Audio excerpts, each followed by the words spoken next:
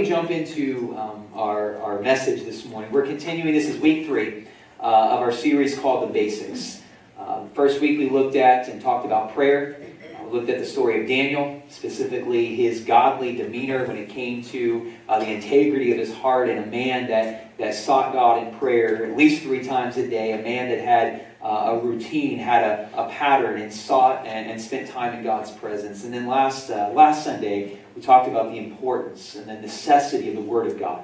I love, one of my favorite things to talk about, to preach about, is the Word of God. The Word of God. How many know this morning the Word is alive, it is powerful, it is still useful. It's not just some ancient old book that we can read once and put on our shelf to collect dust. It's alive, it's powerful, still has meaning, still speaks to us today. God is still speaking to us through His Word as we read it, as we digest it. And so left us all with a challenge last week to make sure that we're finding time to meditate, to chew on the Word of God and allow His Word to change us. And I believe that one of the primary ways that God is changing our hearts today, and I believe one of the primary ways that God is going to bring revival, not only is through His church, but is through the church digesting and reading His Word, the Word of God, His revelation of Himself to us.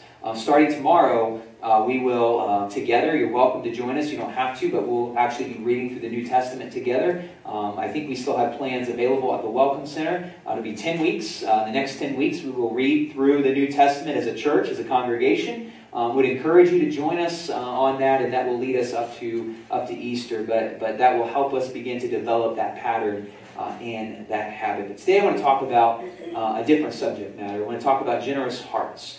When we look at the basics, we talked about prayer, talked about the Word of God. Today we're going to talk about generosity and how vital and important that is. What if I were to tell you this morning that you don't own a single thing? That everything that you have accumulated over the years, including your possessions, your wealth, your resources, relationships, and even skills that you've developed don't belong to you in the first place. They aren't yours. You aren't the owner. Wonder how most of us would respond to that reality this morning. The scripture is very clear. Psalm 24, you've heard me use this verse multiple times. Psalm 24, verse 1, the psalmist says, "The earth is the Lord's, and everything in it. The world and all its people belong to Him, belong to God." So if we aren't the owners, we aren't the owners of these resources, and they belong to God, then what is our responsibility if we have these resources, if we have possessions and wealth and talents and time and the gospel that's been given to us? What is our responsibility as believers when it comes to these resources?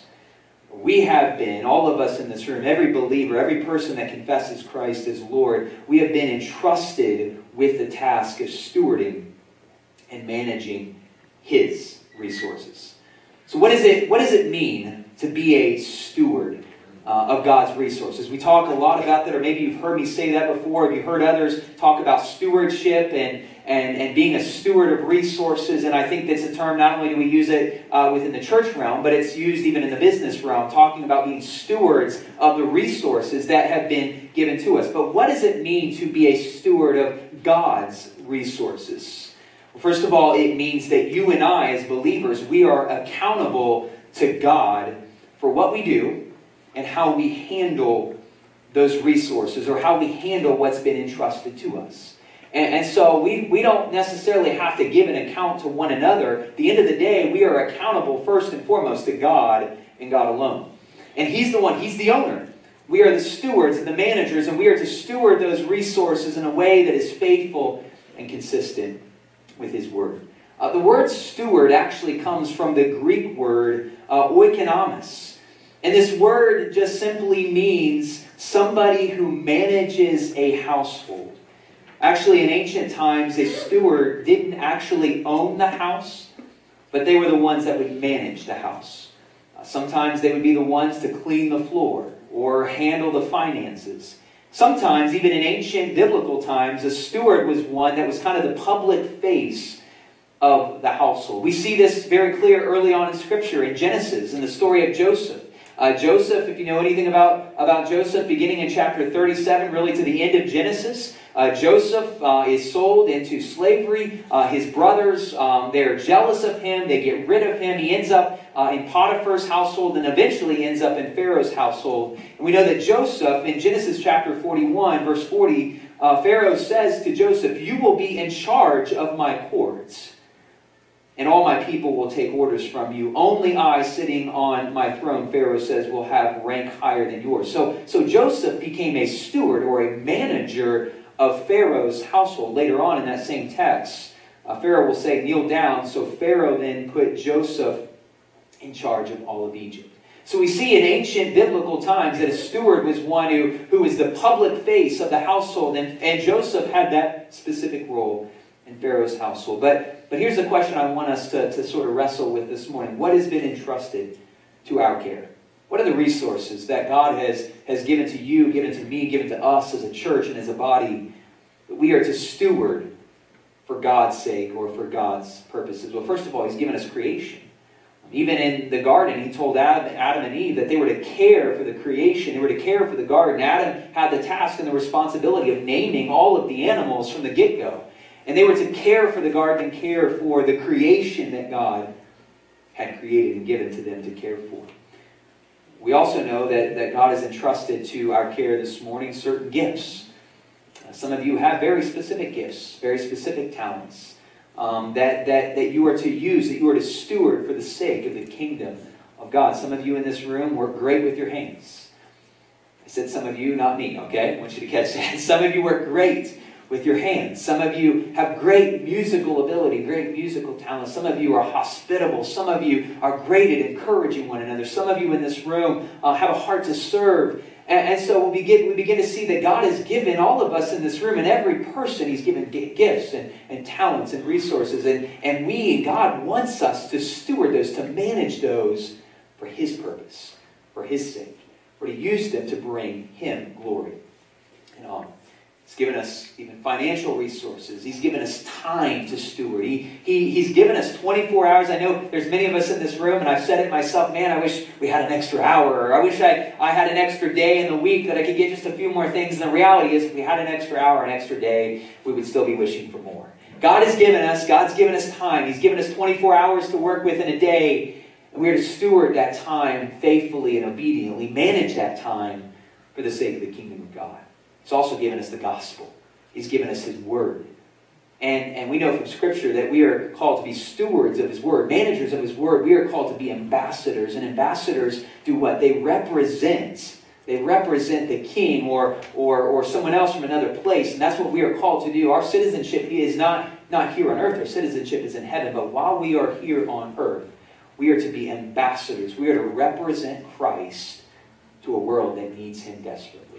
And so we're called to be stewards of the gospel of Jesus Christ. Now I believe if we were to comprehend the principle of stewardship, that God is the owner and that we are the managers of all of His resources given to us, I believe that the kingdom of God would experience incredible revival. I want you to hear that again, because I believe that. I believe that if we as believers, if we were to comprehend this principle of stewardship, whether it's stewarding our time or our financial resources or the gospel or even creation, I believe that if we were to comprehend this principle of stewardship, that God is the owner. The earth is the Lord's and everything therein. If we were to understand that principle, that He's the owner and then we are the managers of His resources, I truly believe that the kingdom of God would experience incredible revival.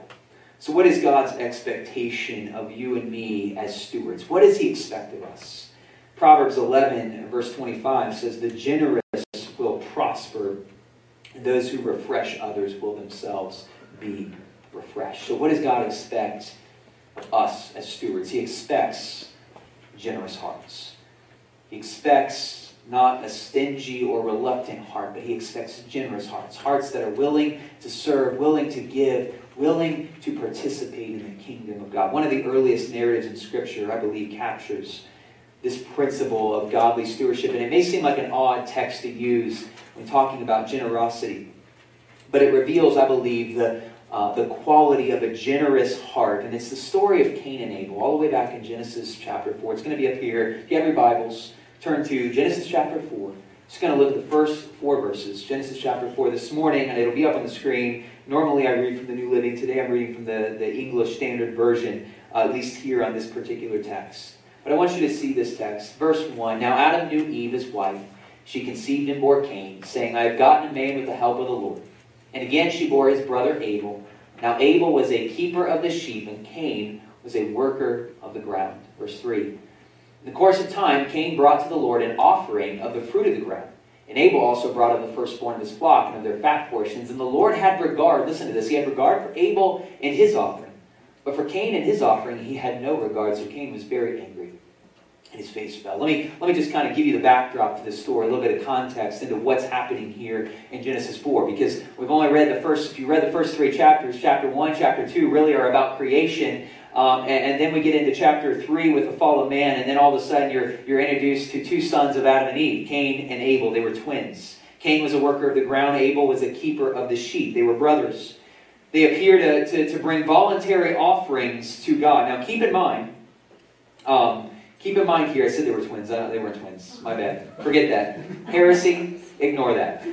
Cain, worker of the ground. Abel, keeper of the sheep. They were brothers. They appear to bring voluntary offerings here to God. Now keep in mind though, when they bring these offerings, this is in Genesis chapter 4. We haven't even gotten to Exodus yet. We haven't gotten to the law yet. There's no specific law or requirement that's written, that's recorded at this point when it comes to bringing an offering. It doesn't say you have to bring this type of offering, you have to bring it this way, or you have to bring the first of your flock. There's no specific instructions, at least that we know of at the time. We do know that Abel, it says in the text, he brought the firstborn of his flock and of their fat portions. While Cain, it says, brought an offering of the fruit of the ground. We also know this. I'm just kind of rehashing what we know, and then we will kind of move backwards a little bit. God favorably received Abel's offering, but Cain's offering he rejected. Now, I don't know if any of you have siblings in here, but I think growing up, there's always a sibling rivalry that's going on. It doesn't matter the age difference. It doesn't matter if it's a boy and a girl. It doesn't matter if it's 2 boys. It doesn't matter if it's twins or not. The reality is, I think just there's this human nature where there's always some type of sibling rivalry going on. And we see that, but even to the extreme here with Cain and Abel, they both bring voluntary offerings to God. Cain, he is a worker of the ground, so he brings the fruit of the ground. Abel, he tends to and cares for the sheep, so he brings the firstborn of his flock, of the fat portions, and they bring these offerings voluntarily to the Lord. And then the scripture says that God favorably received Cain's. He received it.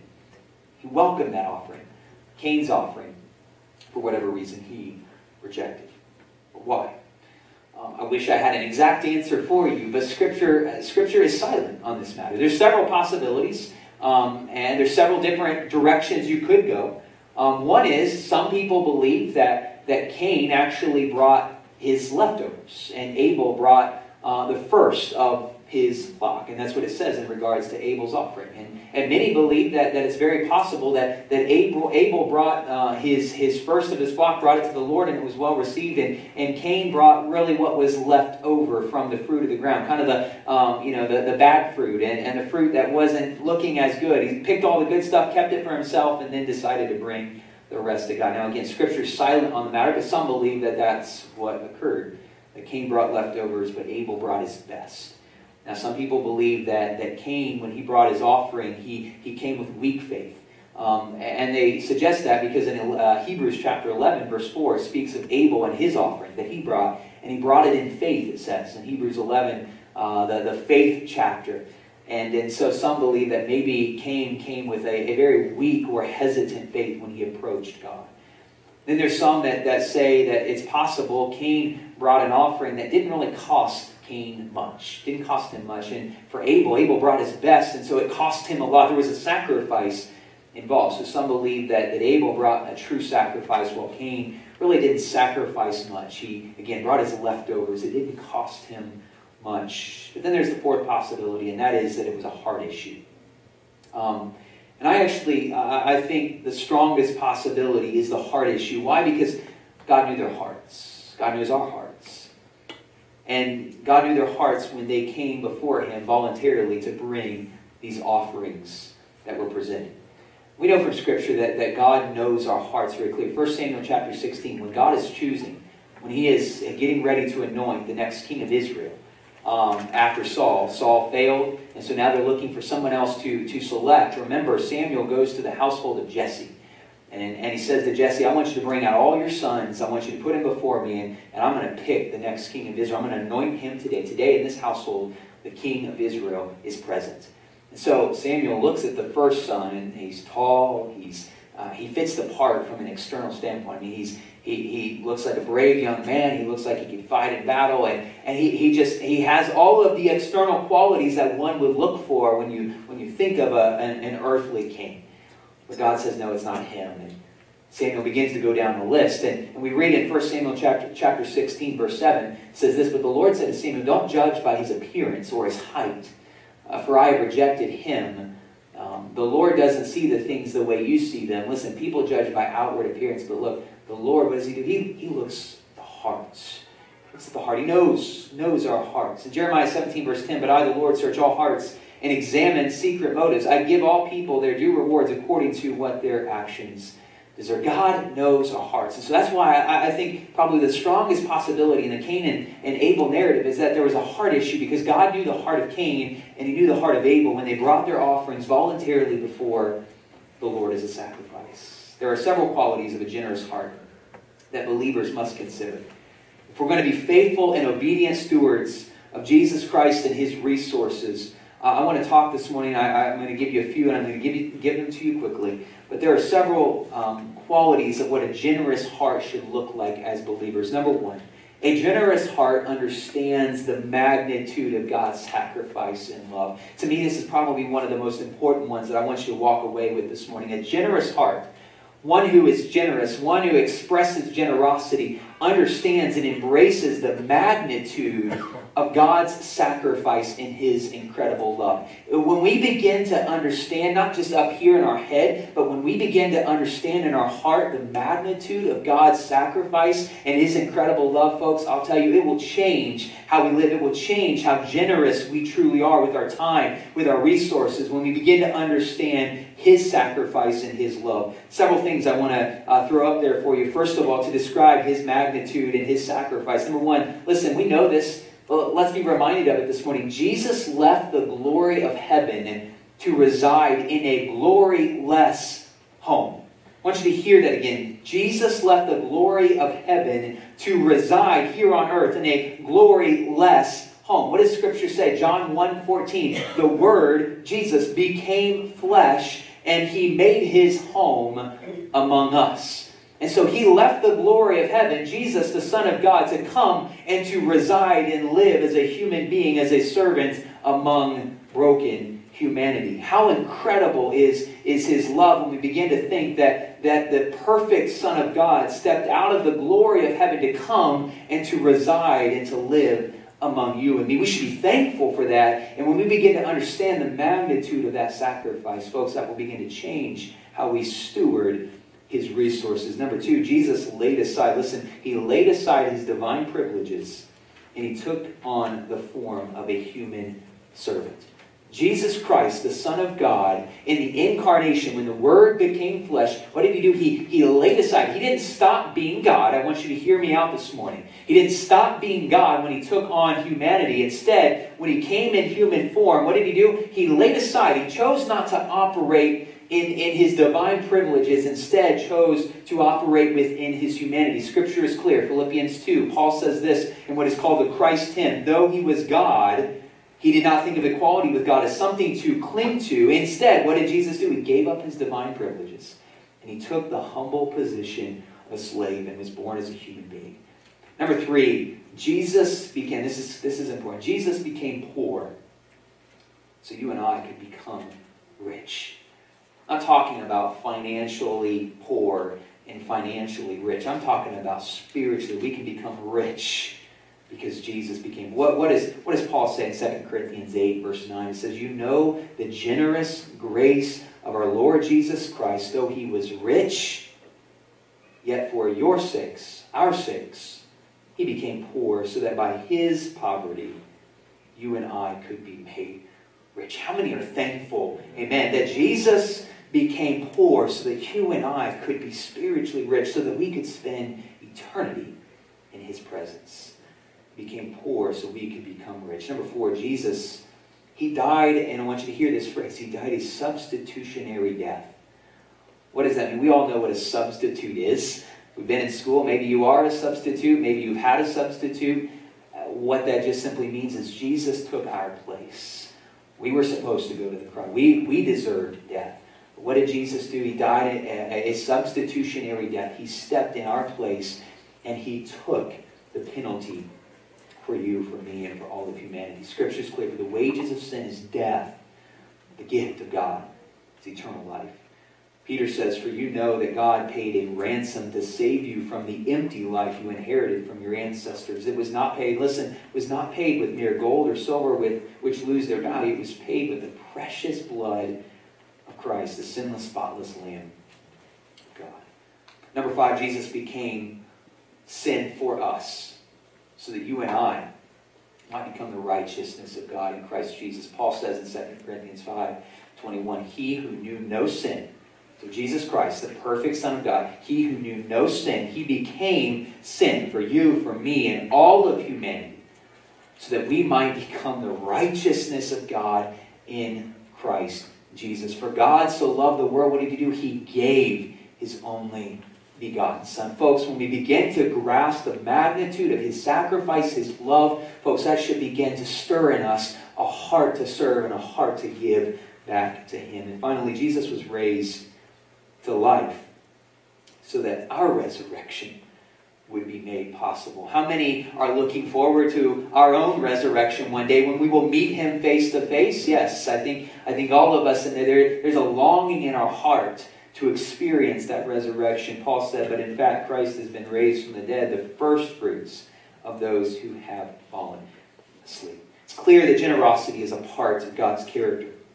And folks, as we begin to grasp the magnitude of his generous love, the only worthy response to his generosity is a generous response of worship and love for him and others. When we grasp how great, how awesome, how magnificent his sacrifice truly is, that we will begin to have generous hearts like none other when we begin to recognize how generous God has been to us and for us. About 4 years, this actually popped up on Facebook this morning. I guess in 2016, my dad was preaching a series called, I believe, Giving in the Age of Grace. And I quoted him, and I'm going to quote him again today, a few years later. But he said this, because I had posted it on Facebook, and it happened to pop up this morning. I saw it just before I headed up here, so I'm going to share it with you this morning. But very simply, he said this: generous givers are not people with large bank accounts, but a large view of God.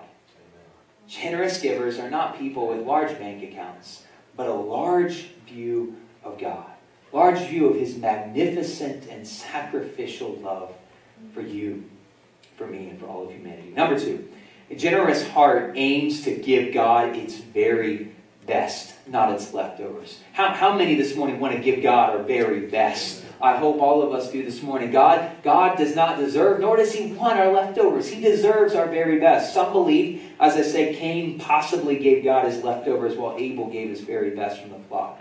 Because it says about Abel's offering that he gave the firstborn of his flock, of the fat portions. And so there seems to be some indication that maybe Abel is giving his very best to God while Cain is withholding his best and giving God leftovers. But regardless of where you fall in the Cain and Abel story, the reality is this morning is that God certainly deserves our best and nothing short of it. Why?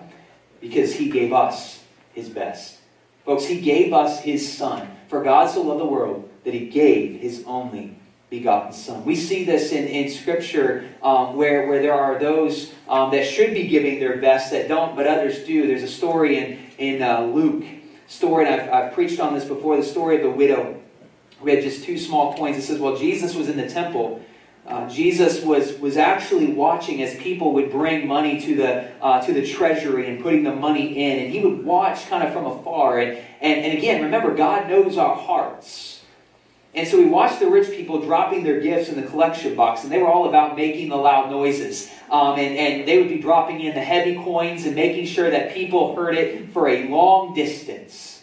And Jesus was watching, and he knew the hearts of those that were giving. Then a poor widow came by, and what did she do? She dropped 2 small coins. And let me tell you, those 2 small coins, you could not hear them if you were sitting on top of that treasury box. She dropped them in, and they barely made a sound. Just a little. And yet Jesus from afar, as he watched this woman, this poor widow, approach the treasury box, she had 2 small little coins. And Jesus says this poor widow has given more than all the rest of those that came before her that were dropping their coins, their heavy coins in and making a loud noise. Why? For they have given a tiny part, Jesus said, of their surplus. They gave out of their surplus. But she, poor as she is, she has given everything she has. That's all that she had to her name. 2 small coins. That's all she had. It wasn't about how much she gave, but she gave her all. She gave her very best. She gave what God deserved. We aren't given resources for the purpose of hoarding those resources.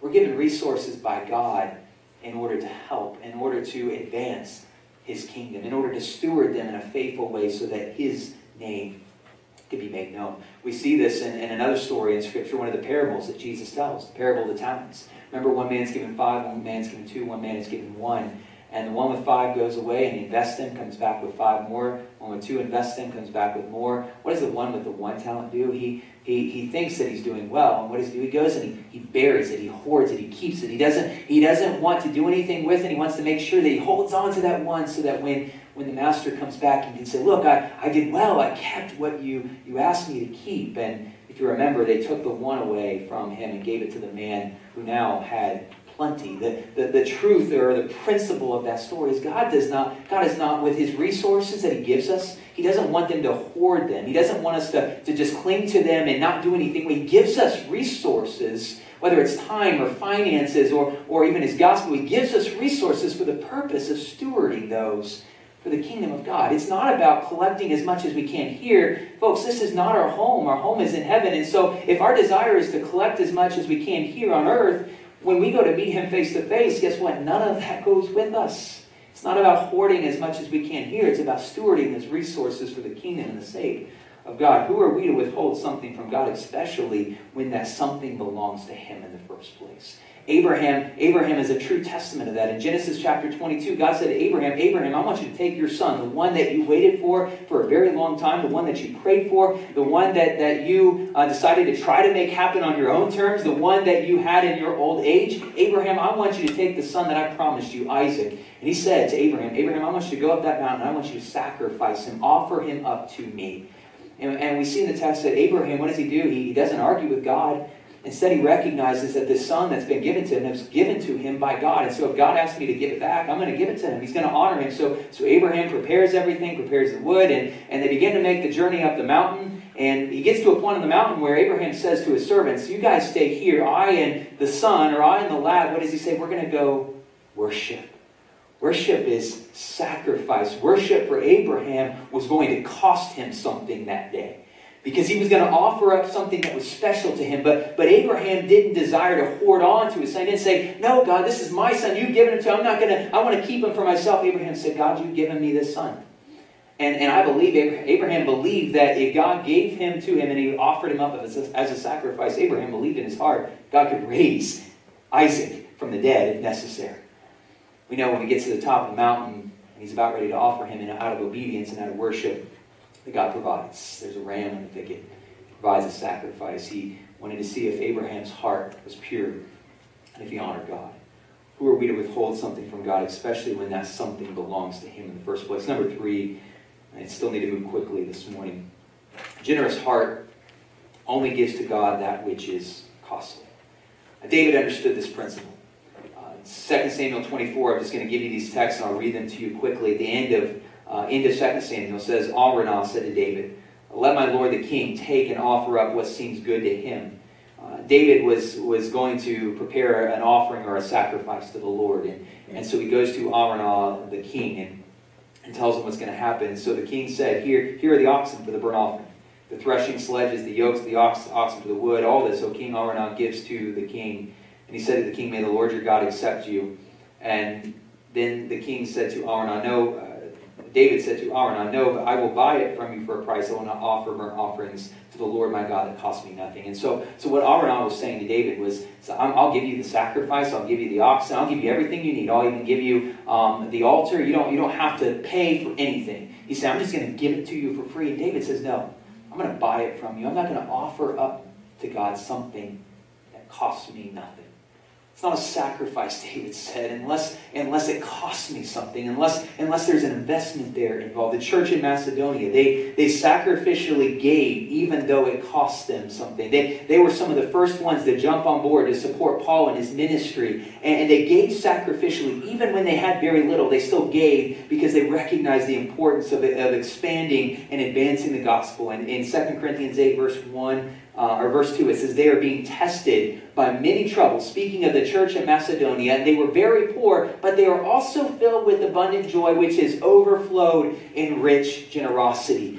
They understood that principle. They understood that it cost them something. Even though they were very poor, they were very generous in their giving to the ministry of Paul because they saw the fruit of that ministry, that people's lives were being changed. And maybe you're familiar with this term, the principle of the tithe that involves sacrificial giving. Tithe simply means 1/10.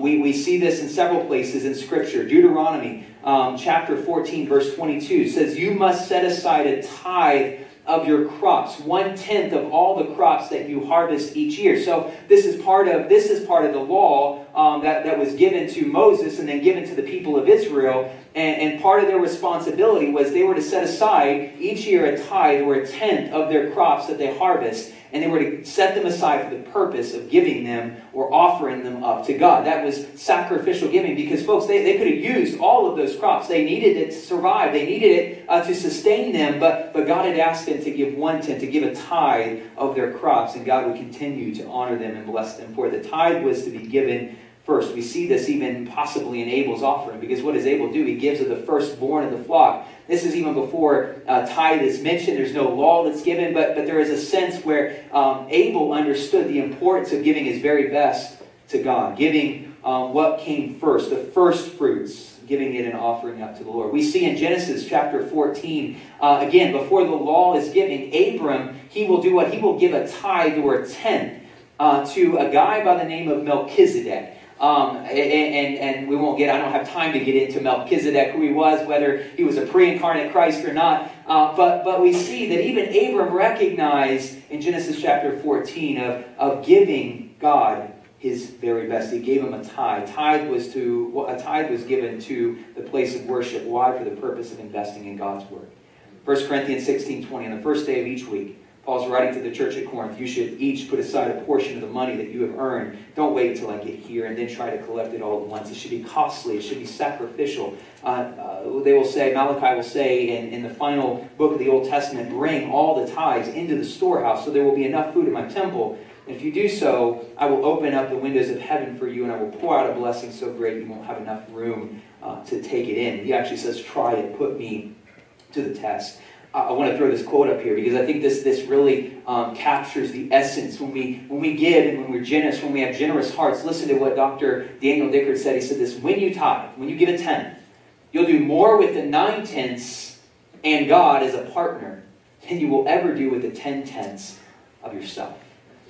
Listen to that and hear that this morning. When you tithe, when you give, you will do more with the 9/10 and God as a partner than you will ever do with the 10/10 by yourself. When we partner in the ministry and the work of God with what God is doing, when we're faithful, when we're generous, folks, the limit is, there is no limit in terms of what God can do.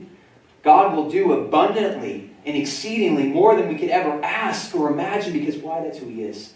That's part of His character. He is a generous God who gave us His very best. We should give Him ours. Giving is an act of worship.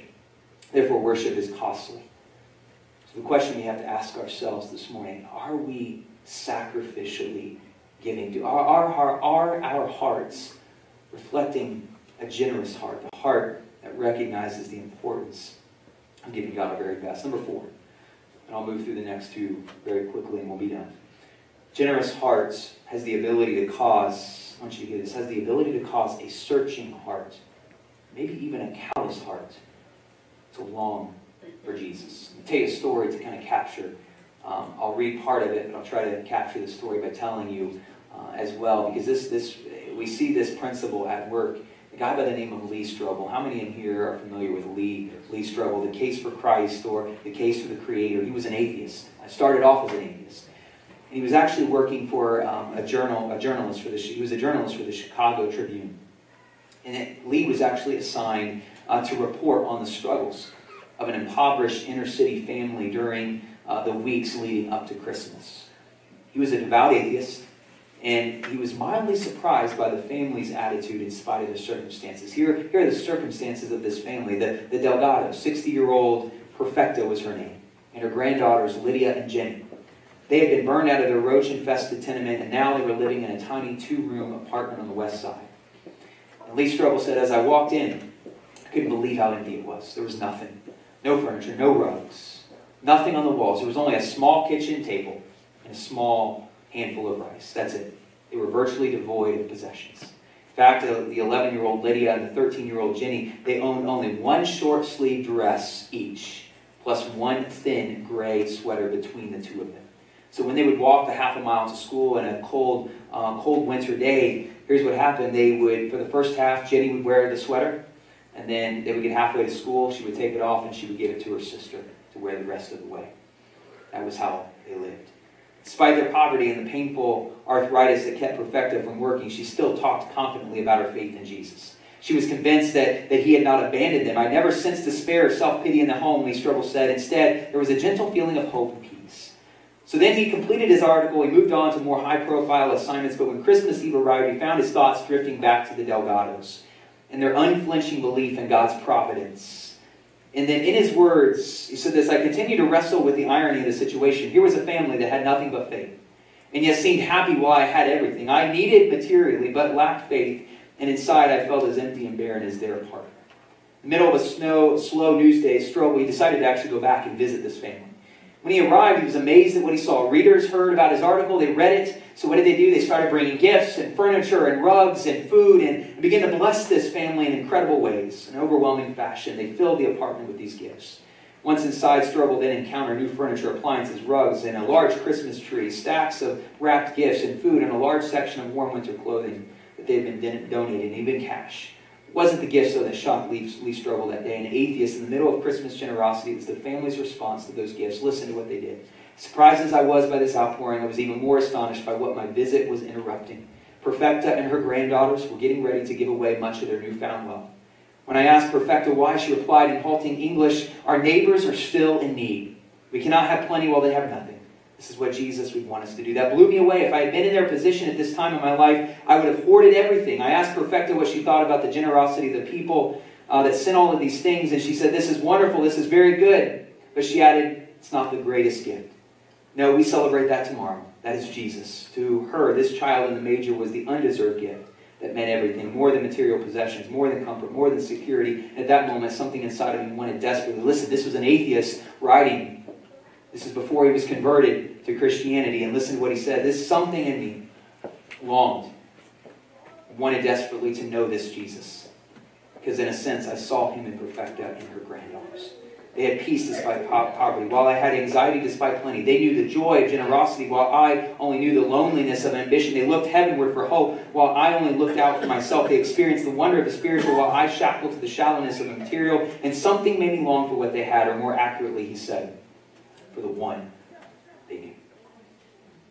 As we generously give, whether it's our time, whether it's our resources, whether it's our finances, we are making possible, folks, the advancement of the gospel of Jesus Christ. And who knows, there may be a callous heart out there, there may be a searching heart out there that when they experience the generosity of a believer that flows from the generosity of a God who gave his Son, who knows how that can change a heart and a life for eternity. Your generosity could very well make the difference for someone else being in the kingdom of God.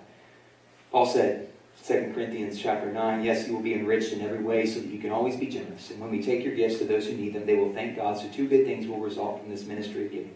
The needs of believers in Jerusalem will be met, and they will joyfully express their thanks to God.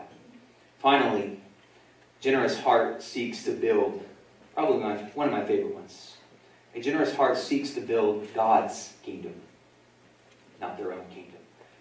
I think naturally as human beings, we do everything we can to try to build our own kingdom. Try to do everything we can to hoard what we can, to work our way up a ladder of success or have more of this or more of that. But folks, again, our citizenship is not here on earth, it's in heaven. We should be all about building, not our own kingdom, but building the kingdom of God. Stewards distinguish between building their own kingdom and building the kingdom of God. Our earthly kingdom is temporary, but our heavenly kingdom is eternal. So we should be working to build that eternal kingdom. Jesus says very clearly, don't store up treasures here on earth where moths eat them and rust destroys them, where thieves break in and steal. Store your treasures in heaven where moths and rust cannot destroy and thieves do not break in and steal. Wherever your treasure is, Jesus says, there your heart will be also. I'm going to watch about a 6-minute video and then I will close. But I couldn't really cut it down because it really captures the heart of one who understands the importance of building the kingdom of God. So you watch this with us this morning.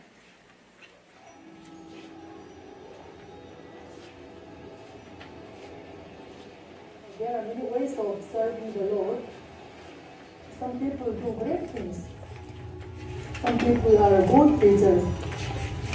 Some people contribute lots and lots of money. But when we talk about this handful of rice, it is very humble. The service is done in the corner of the kitchen that nobody sees. But God knows. God bless.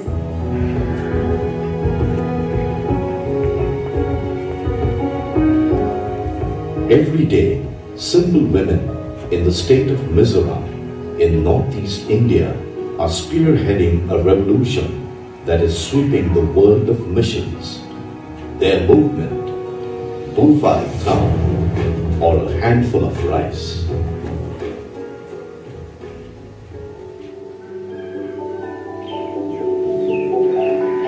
Bufai Tham is a practice where each Mizo family puts aside a handful of rice every time they cook a meal, and later gather it and offer it to the church.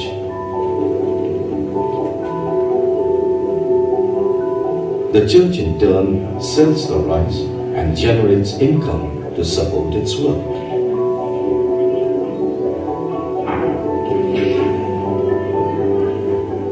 Rice has been the staple food of the people of Mizoram, the main life of the people. You are giving what is basic, essential, fundamental to your life. You are sharing that with God.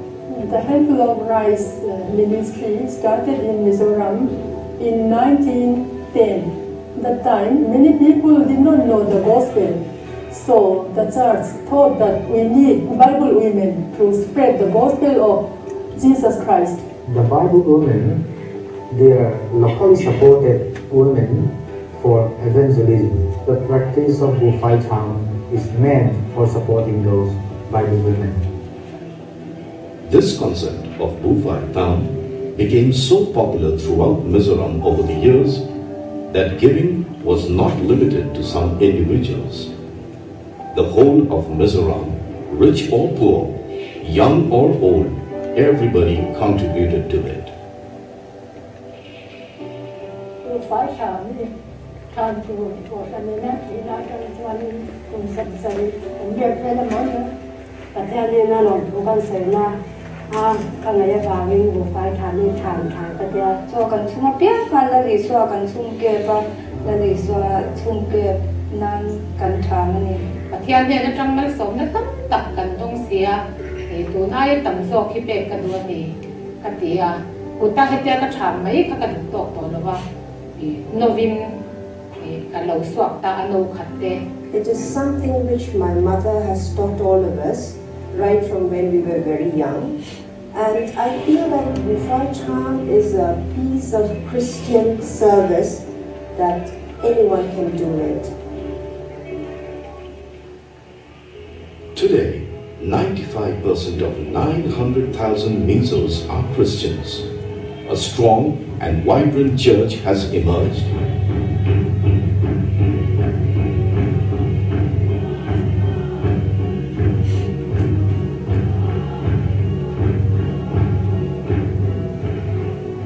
people started to give more and in creative ways. Rice, vegetables, firewood and other produce, and also cash besides their regular tithes to the church. The churches in Mizoram are now self-sufficient. One such example is the Mizoram Presbyterian Church, the largest church in Mizoram with about 500,000 members. This year, they are celebrating 100 years of the Handful of Rice ministry.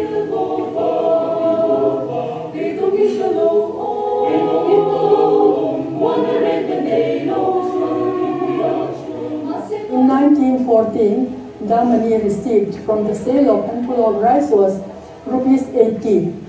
That is $1.5 US.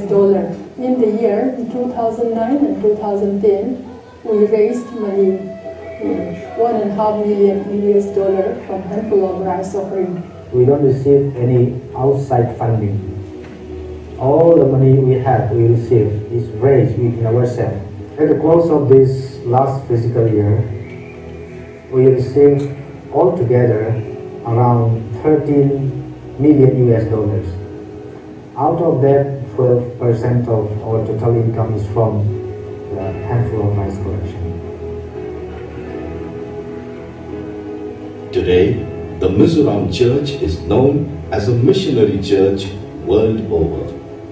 This success is attributed to their selfless and creative giving. Mizoram state is the most backward state in India, and we are the poorest of the poor, but still we can raise funds for the ministry of the Lord.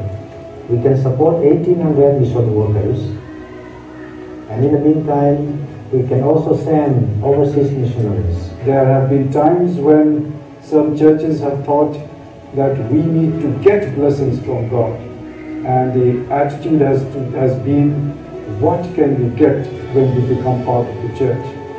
But here, the handful of rice offering inspires us that God has called us to share what we have with God for God's ministry. We Mizo people say, as long as we have something to eat every day, we have something to give to God every day.